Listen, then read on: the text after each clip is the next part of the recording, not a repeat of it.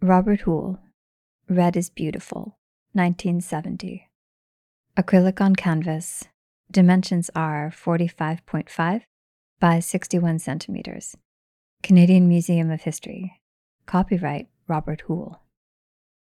Trapezoids, flat shapes that look like upside-down triangles that have their tops sliced off parallel to their bottoms with sloping sides, fill the rectangular canvas in tones of pink and red.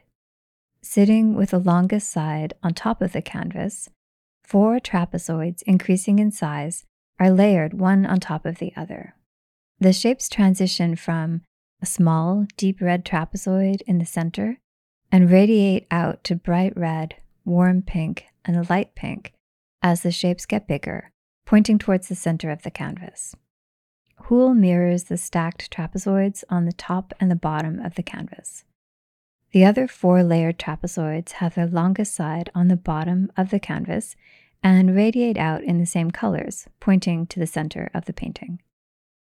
The mirrored images sit on a deep red background, the same tone as the small central trapezoids. R. Hoole, the artist's signature, and the date, 1970, are painted in the lower right corner of the canvas.